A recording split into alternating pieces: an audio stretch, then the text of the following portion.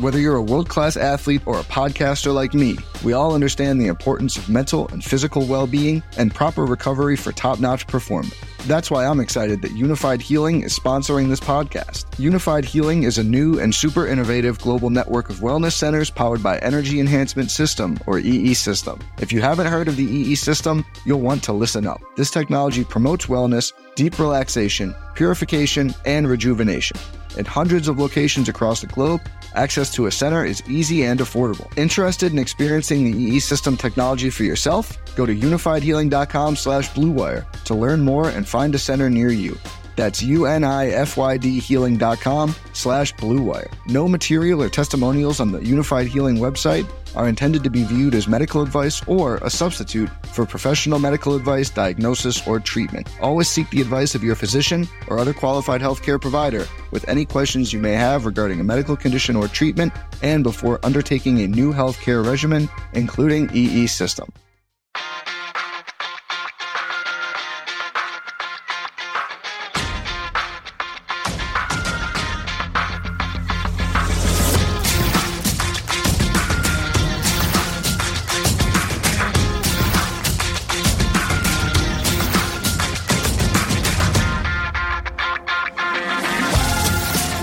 Welcome again to Gamble On, the weekly gambling podcast presented by USBets.com. I'm Eric Raskin, USBets Managing Editor and Media Director, and I'm joined by our senior analyst, Pulitzer Prize finalist, John Brennan.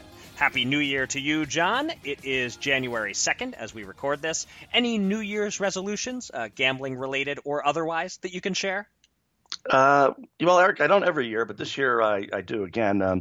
I resolved to lose those same 20 pounds that I've shaken off 4 or 5 times in the last 15 or 20 years. So I think the older you get, the more of a gamble it is not to lose them, frankly. So let's check back in mid-year and see how that personal wager is going. Okay. It's an interesting way to look at it as a gamble with your health, not to lose the weight. Yeah, I can see that. Yep. Well, I have a serious resolution on my part, not gambling related, but I'm going to aim to tweet less about politics in 2020. This is going to be a very ugly, unpleasant year, whichever side of the fence you may be on. I shall strive not to contribute to the ugliness. My other resolutions are no desserts. We'll see how long that lasts. I make that resolution almost every year. And no eating after 8 p.m. I'm pretty bad about post-dinner bowls of cereal, so need to work on that. But gambling-wise, not much for me. I had a profitable year in various forms of gambling in 2019. I'm just going to keep on the same path, playing and betting within my bankroll. So my gambling resolution is not to do anything that causes me to make a gambling resolution in 2021. Yeah, how bad can a bowl of cereal be? What does this, Frosted Flakes or something? Or, No, I don't even eat the extremely sugary ones. They're the quote-unquote healthy cereals. No cereal is really all that healthy. But even the problem is eating it right before bed where your body doesn't have any time to burn it off. So I don't know. If it's Cheerios or Wheaties, you're good. So you're basically encouraging me to just break my resolution already. There's a lot of vitamins in there. It's pretty good stuff. And I mean, if you're not hungry, don't automatically eat. But right. you could do worse. All right. I don't know. Yeah, I'm starting to worry that you're a bad influence, John. All right. Well, thank you to everyone for joining us for episode number 72 of Gamble On as we kick off our third calendar year of the podcast. If you missed any of our previous 71 episodes, including the first podcast interview with James Holzhauer after he began his Jeopardy run, as well as interviews with the likes of Daniel Negreanu, Morten Anderson, Doug Kazarian, Senator Ray Lesniak, and many more. They're all available on SoundCloud and on iTunes and the Apple Podcast app. Just click subscribe and you'll never miss an episode. And please take a few seconds to give us a 5-star rating. Yeah, and coming up a little later on the show, everybody, we'll be joined by new U.S. Bets colleague Chris Altruda. He's completing a company rite of passage by joining us on the podcast here. Chris is going to talk to us about his career in sports journalism, the expanding sports gambling scene in the Midwest, which is exploding really, and more. First, we're coming off a 9-day break from podcasting due to the holidays, so obviously there's plenty of news to cover in the world of gambling, and let's get to it. Here's your Gamble On News of the Week, an inside look at the biggest stories in the world of gambling.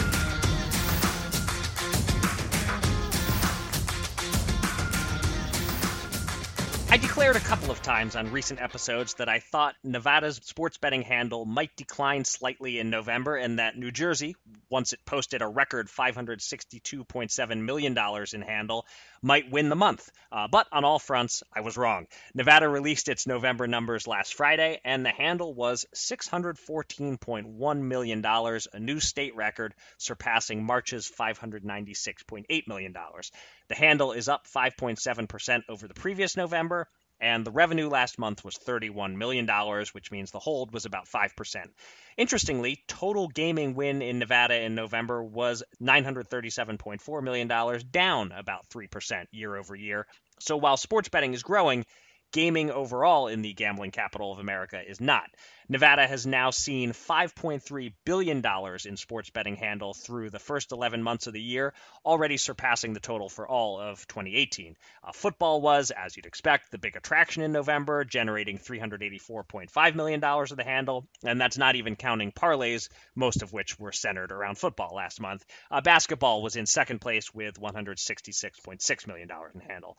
John, you were right to doubt my doubting of Nevada's ability to top New Jersey during a football month. Any other takeaways from this revenue report? Yes, we're naive enough to think that there's hardly anybody who wants to go to Las Vegas for Thanksgiving when they could be with their beloved family. So that's that's I was off on that one. Yep. I'll tell you, total gaming win is really a fickle mistress in isolation like this. So I'm not worried about those poor Las Vegas gambling operators. They'll be back with a vengeance soon enough. As for sports betting revenue specifically, at least anecdotally, it seems reasonable to wonder if there are a lot of tourists who have picked up on legal sports betting at home, whether they're already doing it or they're at least hearing about their state's efforts. And the sportsbook may be becoming a place to try a fun wager when they're out there beyond just the slot machines or the roulette tables or what have you. Yeah, I mean, that right there is exactly what the big bottom line here is that, Nevada's sports betting handle and revenue keep growing as more and more states legalize, which shows that the power of taking sports betting out of the shadows and maybe removing some of the stigma, getting more people all over the country into it, more than outweighs the potential negative of competition created for Nevada on that front. It's worth noting that the Nevada Commission doesn't release a breakdown of land-based versus mobile.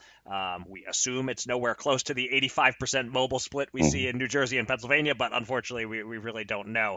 I was thinking a little bit about why overall gaming revenue is down, and I don't have any great theories, but it does cross my mind to mention all the nickel and diming in Las Vegas, like the lowering the blackjack odds and so forth, that stuff could be catching up with the city a little bit. Just anecdotally, I've heard a lot of people who've reached their breaking point with blackjack and in turn with gambling in Vegas because, it's just so hard to have a long session at the tables that doesn't end in defeat. It's not really a theory that I'm endorsing about why revenue is down. It's just sort of a note to consider maybe. Well, resorts fees, and then there's been some talk about, charging for parking, which is, an absolute outrage to everybody who lives out there. Right. But I'm going to just call it that anyone who had an exacta on Las Vegas fading after losing their sports betting monopoly and the league suffering, I don't know, at all, you can tear that ticket right in half, I think, at this point.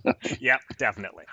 All right, we go from Nevada, our most entrenched gambling state, to Tennessee, a state with no legal gambling history, although that's going to change soon. We interviewed Jennifer Roberts on the show a few weeks ago as she was packing up and leaving Nevada to move to Nashville and take over as director of sports gaming regulation in Tennessee, a state that doesn't have casinos but has legalized online-only sports betting.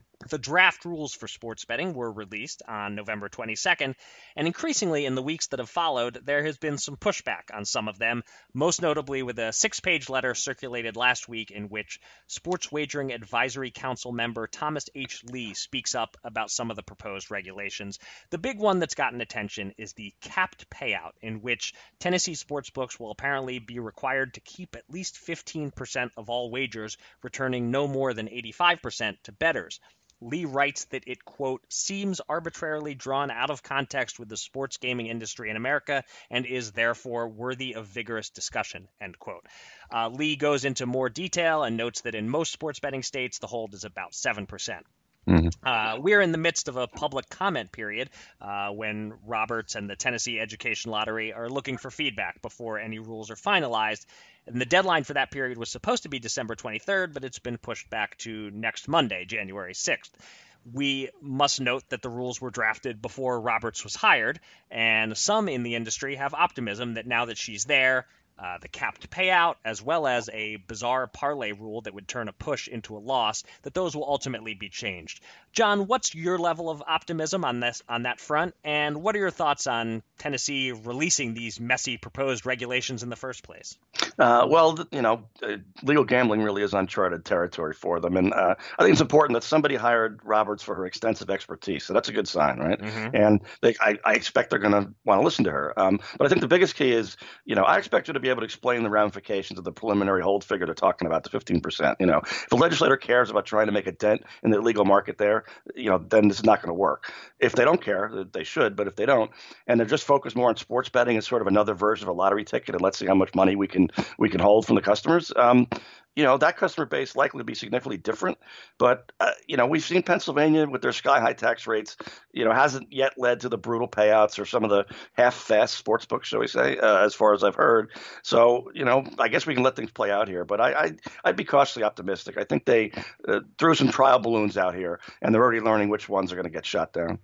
Yeah, I mean, there's certainly a difference between high tax rates that will limit the amount that the sports books ultimately make in revenue when all said and done, versus these capped payouts, which just seem crazy to me. Jennifer has repeatedly reminded people on social media to submit their feedback, so I have to assume, as a smart person with experience in this industry, she's gonna fix that capped payout rule and the parlay rule, or at least do everything she can to fix them. They just feel like they were designed by someone who has no understanding of sports betting and how it works. It's like, if I've never played poker before and I come in and I say, let's make our tables 12-handed instead of 9, bigger pots, more fun, more action, I'm giving away that I know nothing about poker and how it works and what players want.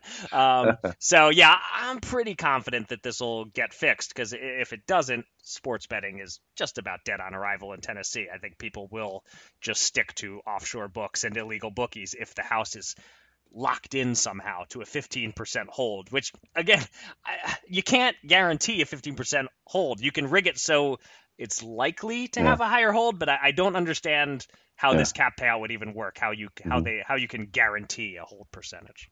Yeah, when the Titans are playing the Super Bowl, it's really going to be hard to. Well, don't rule it out. I guess we'll be talking about them later in the show. Sure.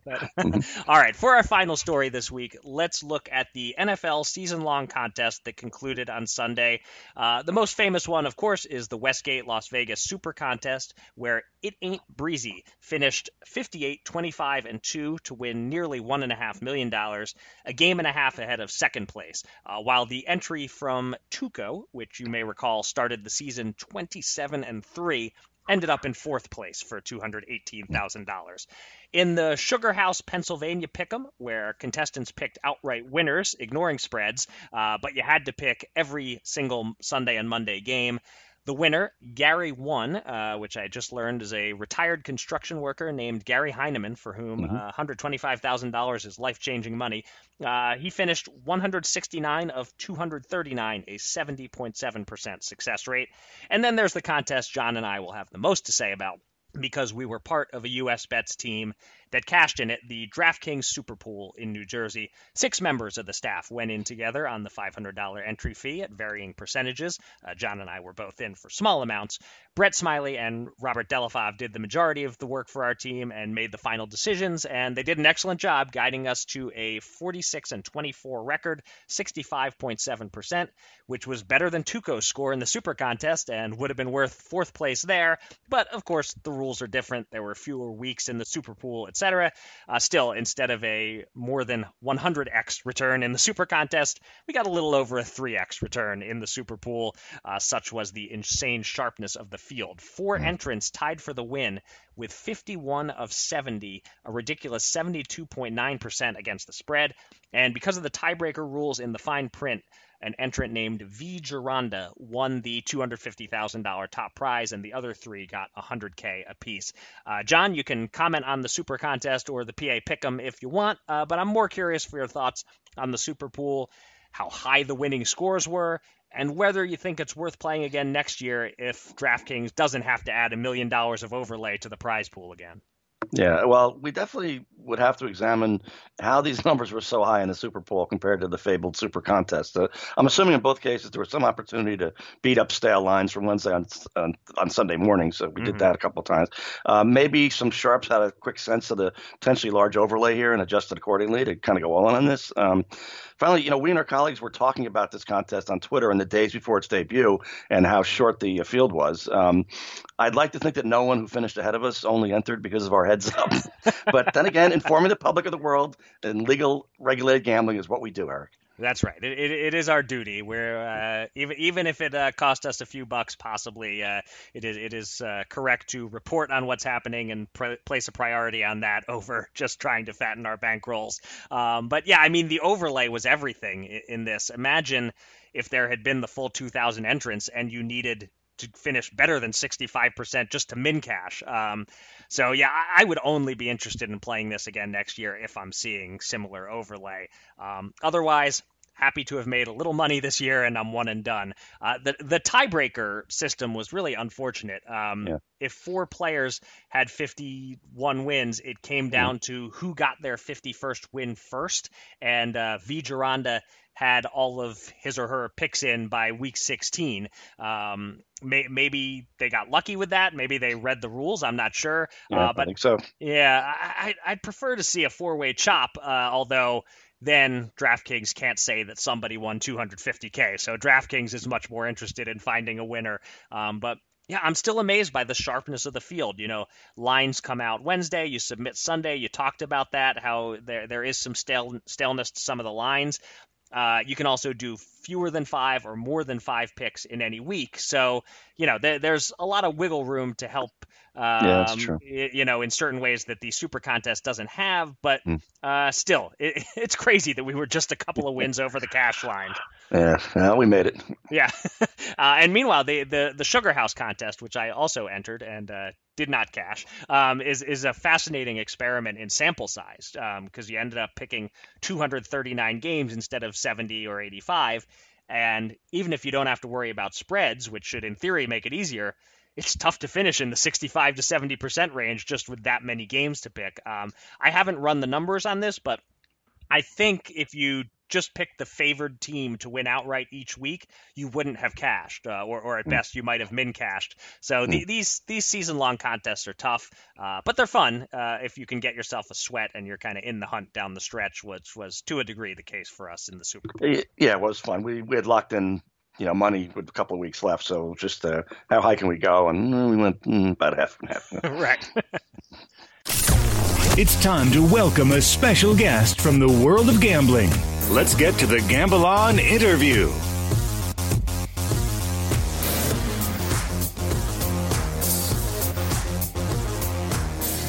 When new writers join the staff at US Bets, we usually give them a few weeks to get acclimated. Then we force them to come on Gamble On and let our listeners get to know them a bit. Chris Altruda joined the team in November, and now it's his time in the barrel. Chris was an editor and writer for Stats LLC for the bulk of the last 14 years, and before that, he worked for AP and for Sports Ticker. He lives in Chicago, so he's primarily covering gambling news in Illinois, Indiana, and other key Midwest states for us, and he joins us now on the podcast. Chris, welcome to Gamble On. Thank you. Pleasure to be here. So you've been covering sports in one form or another for about 25 years, but you're new to the gambling space. Tell me a little about your personal gambling background. Like, do you bet sports, play fantasy, play casino games, etc.? And what drew you to this job opportunity at this stage of your career? Okay, to start with the things I actually gamble on, I will do fantasy football. I will do fantasy golf. I discovered I do not have the attention span to do baseball because it's every day. And I've also reached that point in my life with baseball. I just want to see well-pitched games. So okay, fantasy baseball does nothing for me. I also bet on Premier League and Champions League a lot. I like, as someone who worked nights for the better part of those 25 years. Like having something during the day became an interesting like side hobby. And when gambling was first legal in Jersey, the Premier League season started when I was there. And I literally just trotted over to William Hill and just like, I asked for like a whole series of prop bets, and the guy looked at me like I had 5 heads. I'm going, so you're not doing the same things as you're doing as the World Cup? He's like, no. So, but as the market's matured, I'm starting to see those things. So I'm kind of happy about that. Okay. Coming to US Bets was an interesting, I guess, path. I mean, I've been freelancing for the last 3 years, and one of my former coworkers at Sports Ticker, Lou Monaco, said, I have an opportunity for you. Do you want to write for Gaming Today with Steve Karp? And I didn't know, Steve from a hole in the wall, and I knew next to nothing. And that was my initial response to Lou. I said, I don't know anything. I said, I can try it. So, I had a conversation with Steve. He was eager to have me on board. I'm like, okay. So I asked Steve, I said, well, what do you want me to write? He goes, just pick something a week. And, if you find it interesting, go chase it. And I discovered that, legislators want to talk when they want to promote something, which, was kind of new and intriguing to me. So a lot of it was the sausage making.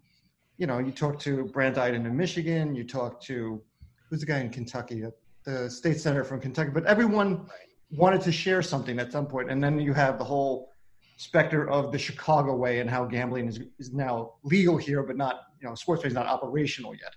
Right. So about a month after I started doing that, Adam and Brett followed me on Twitter, and Brett called. He goes, you have time to talk about an opportunity. So I'm thinking, okay, another freelance assignment, kind of cool.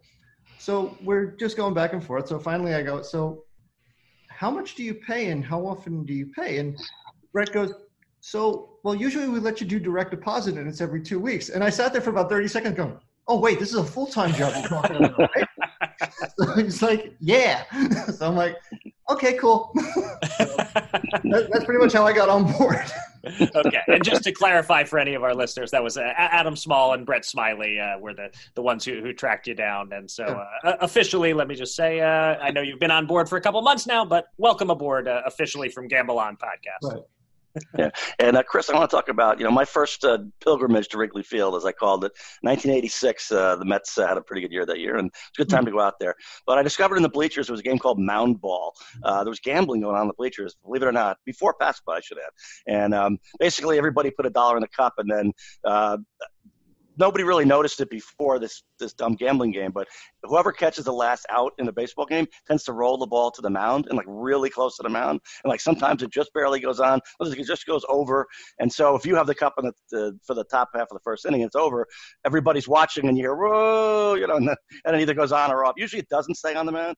So you'll get to the 4th or 5th inning and the pot is starting to build up and then it goes. It was kind of informal and there might have been alcohol involved. So it was a little of an odd game, but it was gambling. So I'm kind of curious, first, if you've ever heard of that game. Secondly, can you picture the bleachers either now or certainly soon being where there's a lot of gambling talk? I mean, I like to describe the bleacher crowds over the years have become sort of gentrified, so I'm not sure if this would happen so much anymore. I have never seen it personally up front. One of my friends who plays regional baseball up in Kenosha and attends usually about 10, 12 games a year says he has done it.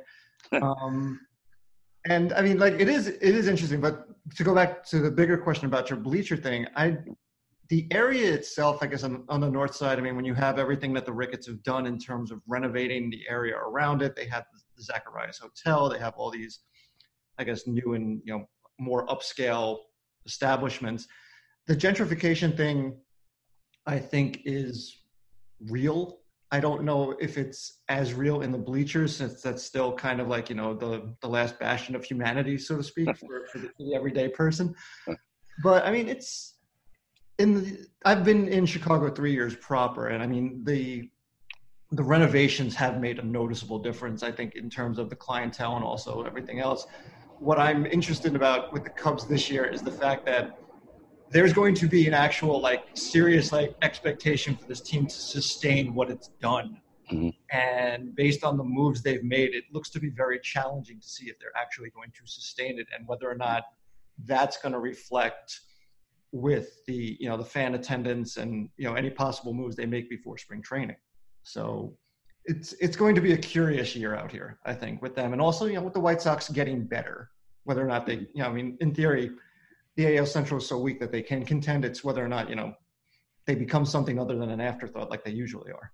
Okay, so will you be preaching the gospel to the people in the bleachers of sports betting and how great it is?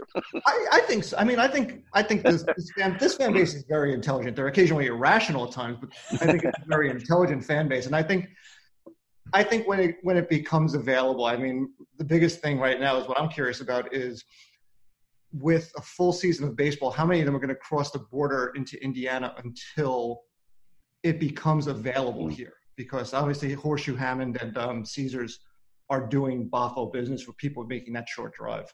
Right. All right. So even though you're in Chicago now, you're not originally from there, and I understand that you're a Jets fan. So my condolences. Yes. But in all seriousness, though, their record this season after Sam Darnold recovered from mono was very encouraging. With the Patriots dynasty maybe finally winding down, what kind of odds would you need to bet the Jets to win the AFC East next season? First of all, being a Jets fan out here is being the angry drunk twin of a Cubs fan. My friend and I have another friend out here who's also a Jets fan who grew up on the East Coast, and we pegged this season before it even started as like 7-9 high-end upside, and that's what they finished.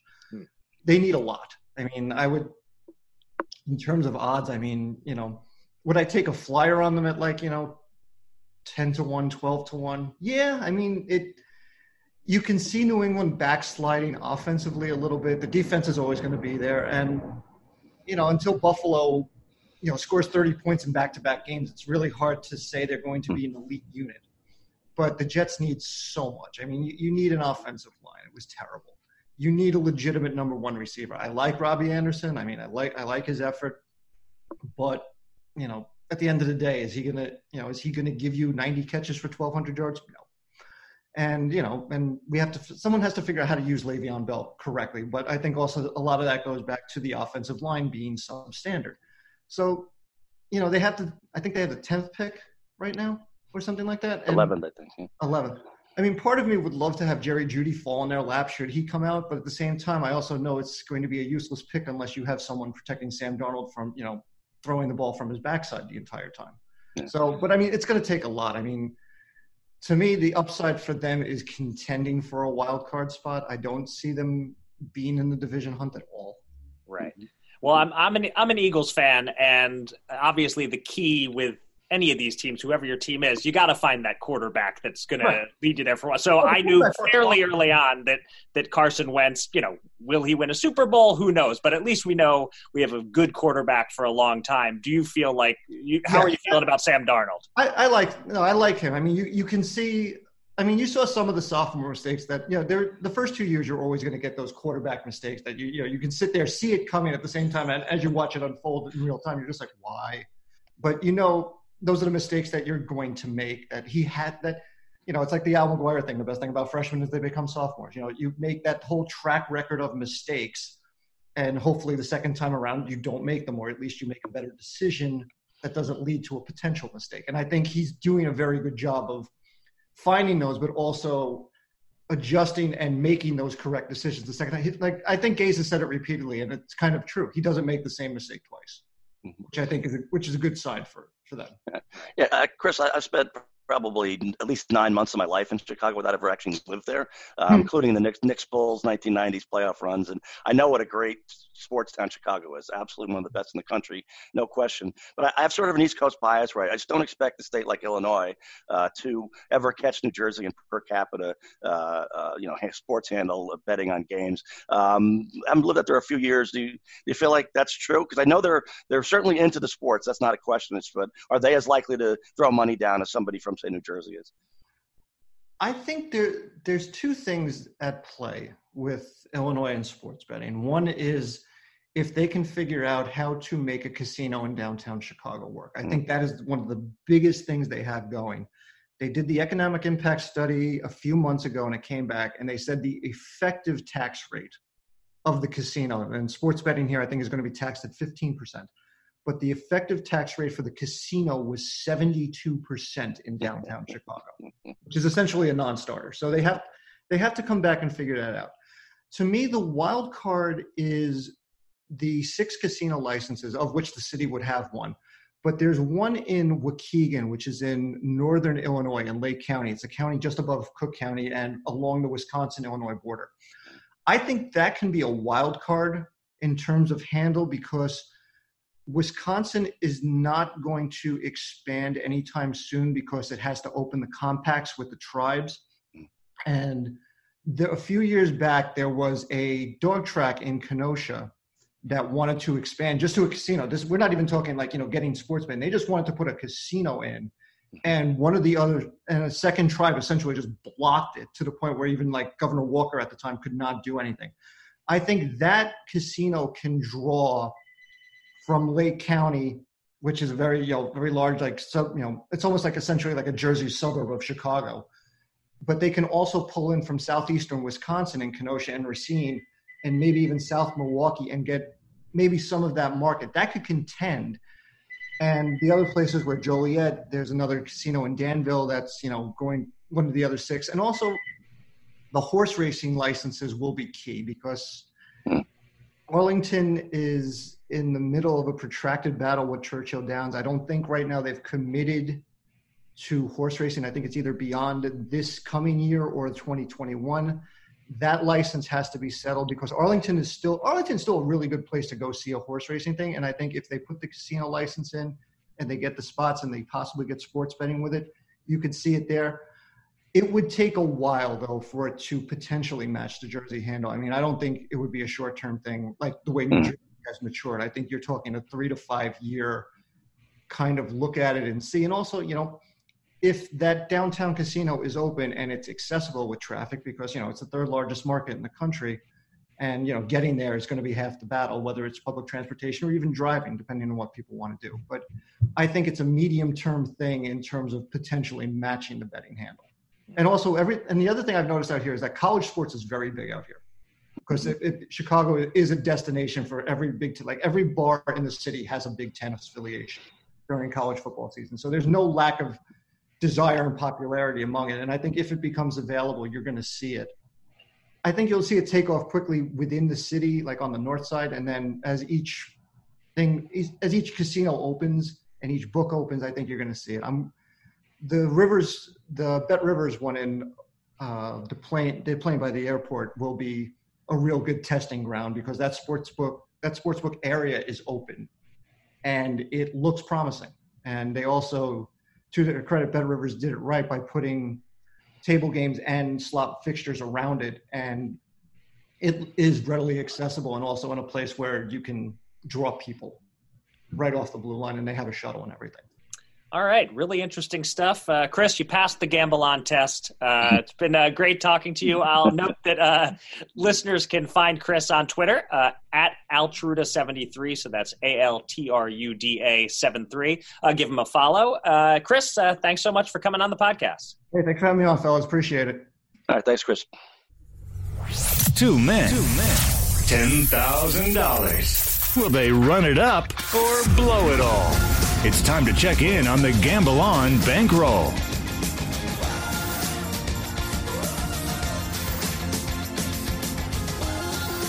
We'll get to our final Fast Five results and our NFL playoff pick shortly, but first we update our betting bankroll, and we ended the year on a positive note. Though we were on the wrong side of a couple of bad beats, we had luck on our side on a couple of other bets. Let's break it all down. First, John crushed the overbet in Hawaii BYU. That was clinched with plenty of time remaining. We won $100 there. Next, I got a little lucky with my Clippers moneyline bet on Christmas Day against the Lakers. That game came down to the wire, but the Clippers eked it out, so we won $110 on that one. I got even luckier with my overbet in the Falcons-Bucks game. The line was 48. It was 22-19 in the closing seconds, but we caught the perfect run out, a field goal to send it to overtime, and a Jameis Winston pick six to give us a 28-22 final. So we won another $100 on that one. Now for the tough beats. John had Ohio State plus 2.5 points against Clemson, and a highly questionable call on what sure looked to me like a catch and fumble screwed Ohio State and us on that one. And our season-long bet on Nick Chubb to win the rushing title was in great shape, with Derrick Henry needing a 165-yard final game to pass him. Despite Freddie Kitchens spending all season underutilizing Chubb, there he was in first place by a sizable margin. And, of course, Henry went crazy for 211 yards in Week 17. So we lost $25 instead of winning $500. For what it's worth, I had bets on both guys in real life, so I was fine either way, and I also had Derrick Henry in a DFS tournament lineup that did well for me. But none of that helps our Gamble on Bankroll. Also not helping our Gamble on Bankroll, my $25 bet on David Carr to lead the league in passing is officially a loser, although we've known that it was for quite a while now. But my $220 bet on Sony Michel to go under 1,000 rushing yards won us $200. Add it all up, and we won $350 this week, meaning we're in the red by $611. And we still have $860 on hold in futures bets after clearing out most of the NFL cash. So that leaves us with $8,529 available to bet this week. And you're up first, John. Yeah, that Chubb beat is horrible because the Henry game got flexed to 3 hours later because of the, they're more concerned about the playoffs than our bet, unfortunately. So, unfortunately. Yeah, it allowed Henry to know exactly what he needed. And because of the fluke of the Texans having nothing to play for, that helped the Titans grab a lead. And since they grab a lead, they can just keep running Henry because why wouldn't you do that? That's how good he is. And so we deserve better on that one. Yeah, Ohio State, I'm not going to I can't regret that pick because they're a better team. They got outcoached a little bit and there was a call and move on. But onward and upward, we have a title game in college football this weekend. No, I'm just kidding. It's not until the following weekend because the coaches need, for both teams, they need time to calculate all the six-figure bonuses they get on top of the $1 million salaries for getting this far. So, but we do have some NFL action. I like the Saints kind of, but minus 7.5 or plus 385 money line is not so appealing. So I don't quite trust the Saints defense here. So instead, give me the over on 50 at a bargain 107 to win 100. Okay. Speaking of overs and unders on NFL playoff games, I'm going to target one myself. When the Seahawks visited the Eagles in late November, Seattle won 17-9, 26 total points scored. Since then, the Seahawks have lost Chris Carson and Rashad Penny. The Eagles have added Zach Ertz and Brandon Brooks to their ridiculous list of injured offensive players, and yet the point total is set at 45. I just don't see it. This figures to be a game where both teams have to get creative to move the ball. They will at times, but I'm expecting a final score in the 17-13 range, maybe 23-17. I don't really see either team hitting 30. But here's the question about how to bet it. Now, I'll let you weigh in, John, before I make a final decision. Do I do a standard under on 45 points, $110 to win 100? Or do I mix it up and have a little fun with points bet? We've never done that on the pod, and I realize it's usually better to do overs on points bet because you have a shot to win big. But I'm thinking $10 a point with a 20-point or $200 cap could be a fun way to do this. What do you think? Bet it straight and save points bet for another time, or try a points bet here? No, I like it. I agree with all your reasoning, and I think both teams are going to struggle to move the ball. I mean, you can get beat by pick sixes and such, but I don't even think that's going to happen. So yeah, I think you can play a little bit with the points bet here. 17-9 might happen again. Yeah, it certainly could, in which case that'd be a nice win for us. So, okay, we'll do $10 a point, again, capping it at 20 points max in either direction on the under. Sounds good. All right, now we've just got a 34-player field in Hawaii starting merely tonight on the East Coast. The Tournament of Champions is the reason it's such a small field of 2019 champs. Looking for value here. I was looking around at a few veterans, but then I see phenom Matthew Wolff. He's a big hitter, taking on this par 73 course at 100 to win 275 just for finishing the top 10. So I'll do that, and another 10 to win a whopping 660 to boot, to win the whole thing. These kids said they have no respect for their elders, so why can't we just profit from it? Okay. Now, with my second bet of the week, I might be giving away one of my upcoming NFL playoff picks here, but I think the Titans have an excellent chance of winning outright in New England on Saturday night. I'm not just overreacting to last week when the Pats blew it against Miami and Tennessee beat up on Houston's backups. I think if you look at the last 6 weeks or so, it's clear that the New England offense is below average at this point. Tom Brady can't do it all himself at age 42, even with the hairline of a 25-year-old. And Tennessee is a really good football team. Maybe not elite, maybe not a title contender, but good enough to hang with this aging Pats team. I found the Titans at plus 198 on the money line. I think that's a great price, so let's bet $100 to win $198. Mm-hmm. And we finish with our NFL picks, and the Fast Five results are official. John Brennan is your champion this year. He went 4-1 in the final week, so no strategy I could have used would have allowed me to catch him. John finished 48-33-4. My final record is 44-36-5. Better than the record I won with in 2018, but not good enough to beat John in 2019. So we're tied at 1-1 in the Lifetime Series. 2020 will be the rubber match. John, take your victory lap. Any closing thoughts on the season and whether you did something different this year to improve over last year? Well, I'm somewhat between surprised and almost stunned by 58.8%, to be honest. That's pretty good.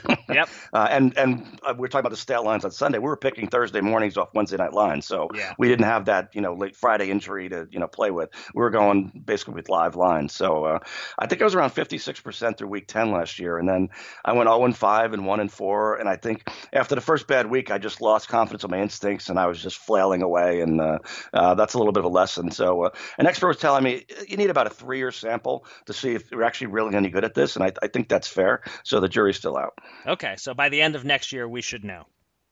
Perhaps. If I get 58 again, I'll say okay. I'm in. So I'm good. No promises out there, Feld. Right. Okay. All right. Well, we'll now continue a tradition we started last year, a mini Fast Five, where we each pick all 11 playoff games against the spread and see if either of us can go 11-0 over the course of this postseason. We'll alternate who picks first. I'm up first for the first game, Bills at Texans. Houston is favored by 2.5. I like the Bills here.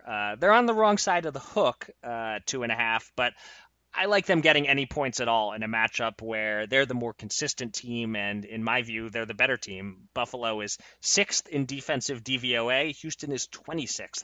I think the Bills win outright. I'll gladly take them with a couple of points. Well, Eric, the Texans have had a massively tougher schedule. They have to have the same record as the Bills. And, here comes J.J. Watt and Will Fuller to the rescue for Houston. So I'm very comfortable with this one. It's a good challenge for us. Okay. I'll give the 2.5. And then for the second Saturday game, the Patriots are favored by 5.5 at home against Tennessee. I'll make this pick first. They say if you take on the king, you best not miss. But they also say that all good things come to an end. And so I like the Titans plus 5.5. Ryan Tannehill, he's 7-4 as a starter. He's been around the block a few times. I don't know that he's going to get rattled up there. And obviously Henry could have yet another big day. All right, yeah, we're on the same side of this one. My pick should be obvious based on my money line bet earlier. So, yeah, I think Tannehill, Henry, A.J. Brown, and basically a league average defense is enough to get it done, especially when they're starting with 5.5 extra points here. Moving to Sunday, New Orleans is a 7.5-point favorite at home against Minnesota. This is a tough one, a rematch to the famous Stephon Diggs miracle game 2 years ago.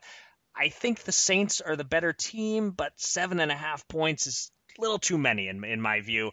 Dalvin Cook should be healthy. Minnesota's defense is good enough to prevent Breeze and Kamara and Thomas from fully going off. I don't see a blowout here. I'll take the Vikings.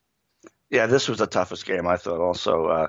As noted, I like the over better here, actually. But, stuck with the line, I'm going to gimpily go with the Saints. I hope to avoid getting hooked there. Another case of a visitor with a very thin resume, handling a step up in class, and I'm hoping they can't do it.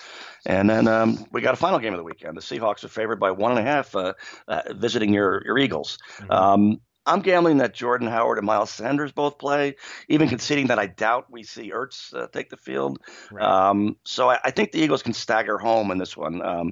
Short week for the traveling Seahawks off a crushing loss to the Niners. All right, so we're in opposite camps on two of these and in the same camp on two of these because I won't go against my team. Maybe that's a bad gambling practice, but that's my rule. And this will encourage both of us. Professional sports bettor Rufus Peabody says that his model determined that the Eagles should actually be favored by 3. So who am I to go against Rufus? And the Seahawks rarely blow anybody out. So even if my Eagles don't win, we get the cushion of covering with a 1-point loss. But I think Carson Wentz and Doug Peterson can find a way one more time, and then they'll lose by like 40 to San Francisco next week. Agreed. All right, that'll do it for this episode of Gamble On. Thanks to everybody out there for listening, and thanks again to our guest, Chris Altruda. You can find me on Twitter at Eric Raskin and John at Bergen Brennan, and follow US Bets at US_bets. Go to usbets.com for all the latest news and analysis from the world of gambling, and subscribe to this podcast on SoundCloud or on iTunes or the Apple Podcast app. And with that, John, please do your thing and take us out. Well, Eric, the NBA had to say goodbye this week to David Stern, the former commissioner who died on New Year's Day at age 77. Stern was good to me and all the beat writers, really, aside from some acerbic comments in press conferences. But in the sense that he had a better sense than other commissioners, that even a quarter century ago, the more access the reporters had to players, the deeper the coverage was, and the more relatable the players became for the fans, and the more you can get the fans feeling, loyalty to the team and the players. So he was brilliant in that regard. I wrote about his sports betting turnaround, too, in recent years today at njonlinegambling.com. But I want to mention one of Stern's strokes of genius I didn't mention there, the 1985 NBA draft lottery, which was their first one and one of his first acts in office, really. In the years before that, the top pick went to a coin flip winner between the two worst teams in each conference. And so if you think tanking rules a day now, it was nothing. You had nothing on the early 80s. So you guaranteed a top two pick just by being the worst team in your conference of only 23 teams total, so 11 and 12. So and what then was a center-centric league, the prize of Patrick Ewing at Georgetown was just unbelievable for the 7 sad sacks who had an unweighted lottery, by the way. So, I mean, the buzz around the event, and it's legendary, obviously, and the rampant, if never proven, speculation, the struggling NBA was desperate enough to monkey with the results and had a number of team executives guaranteeing Ewing's going to go to the Knicks. Can you imagine if all this had happened in today's expanded legal sports betting climate? I mean, that very result would have produced wall-to-wall coverage and a mountain of conspiracy claims. I mean, even a bigger mountain they actually got, and they got a pretty good mountain. But Stern was savvy enough at the time. He just knew there's sort of is no such thing as bad publicity. So he ate it up until later years, and then he hated when we brought that question up. But seriously, without Stern's 30-year term, there's little doubt the NBA would not be the marketing behemoth that it is today. So credit to him, and au revoir. And with that, until next time, gamble on.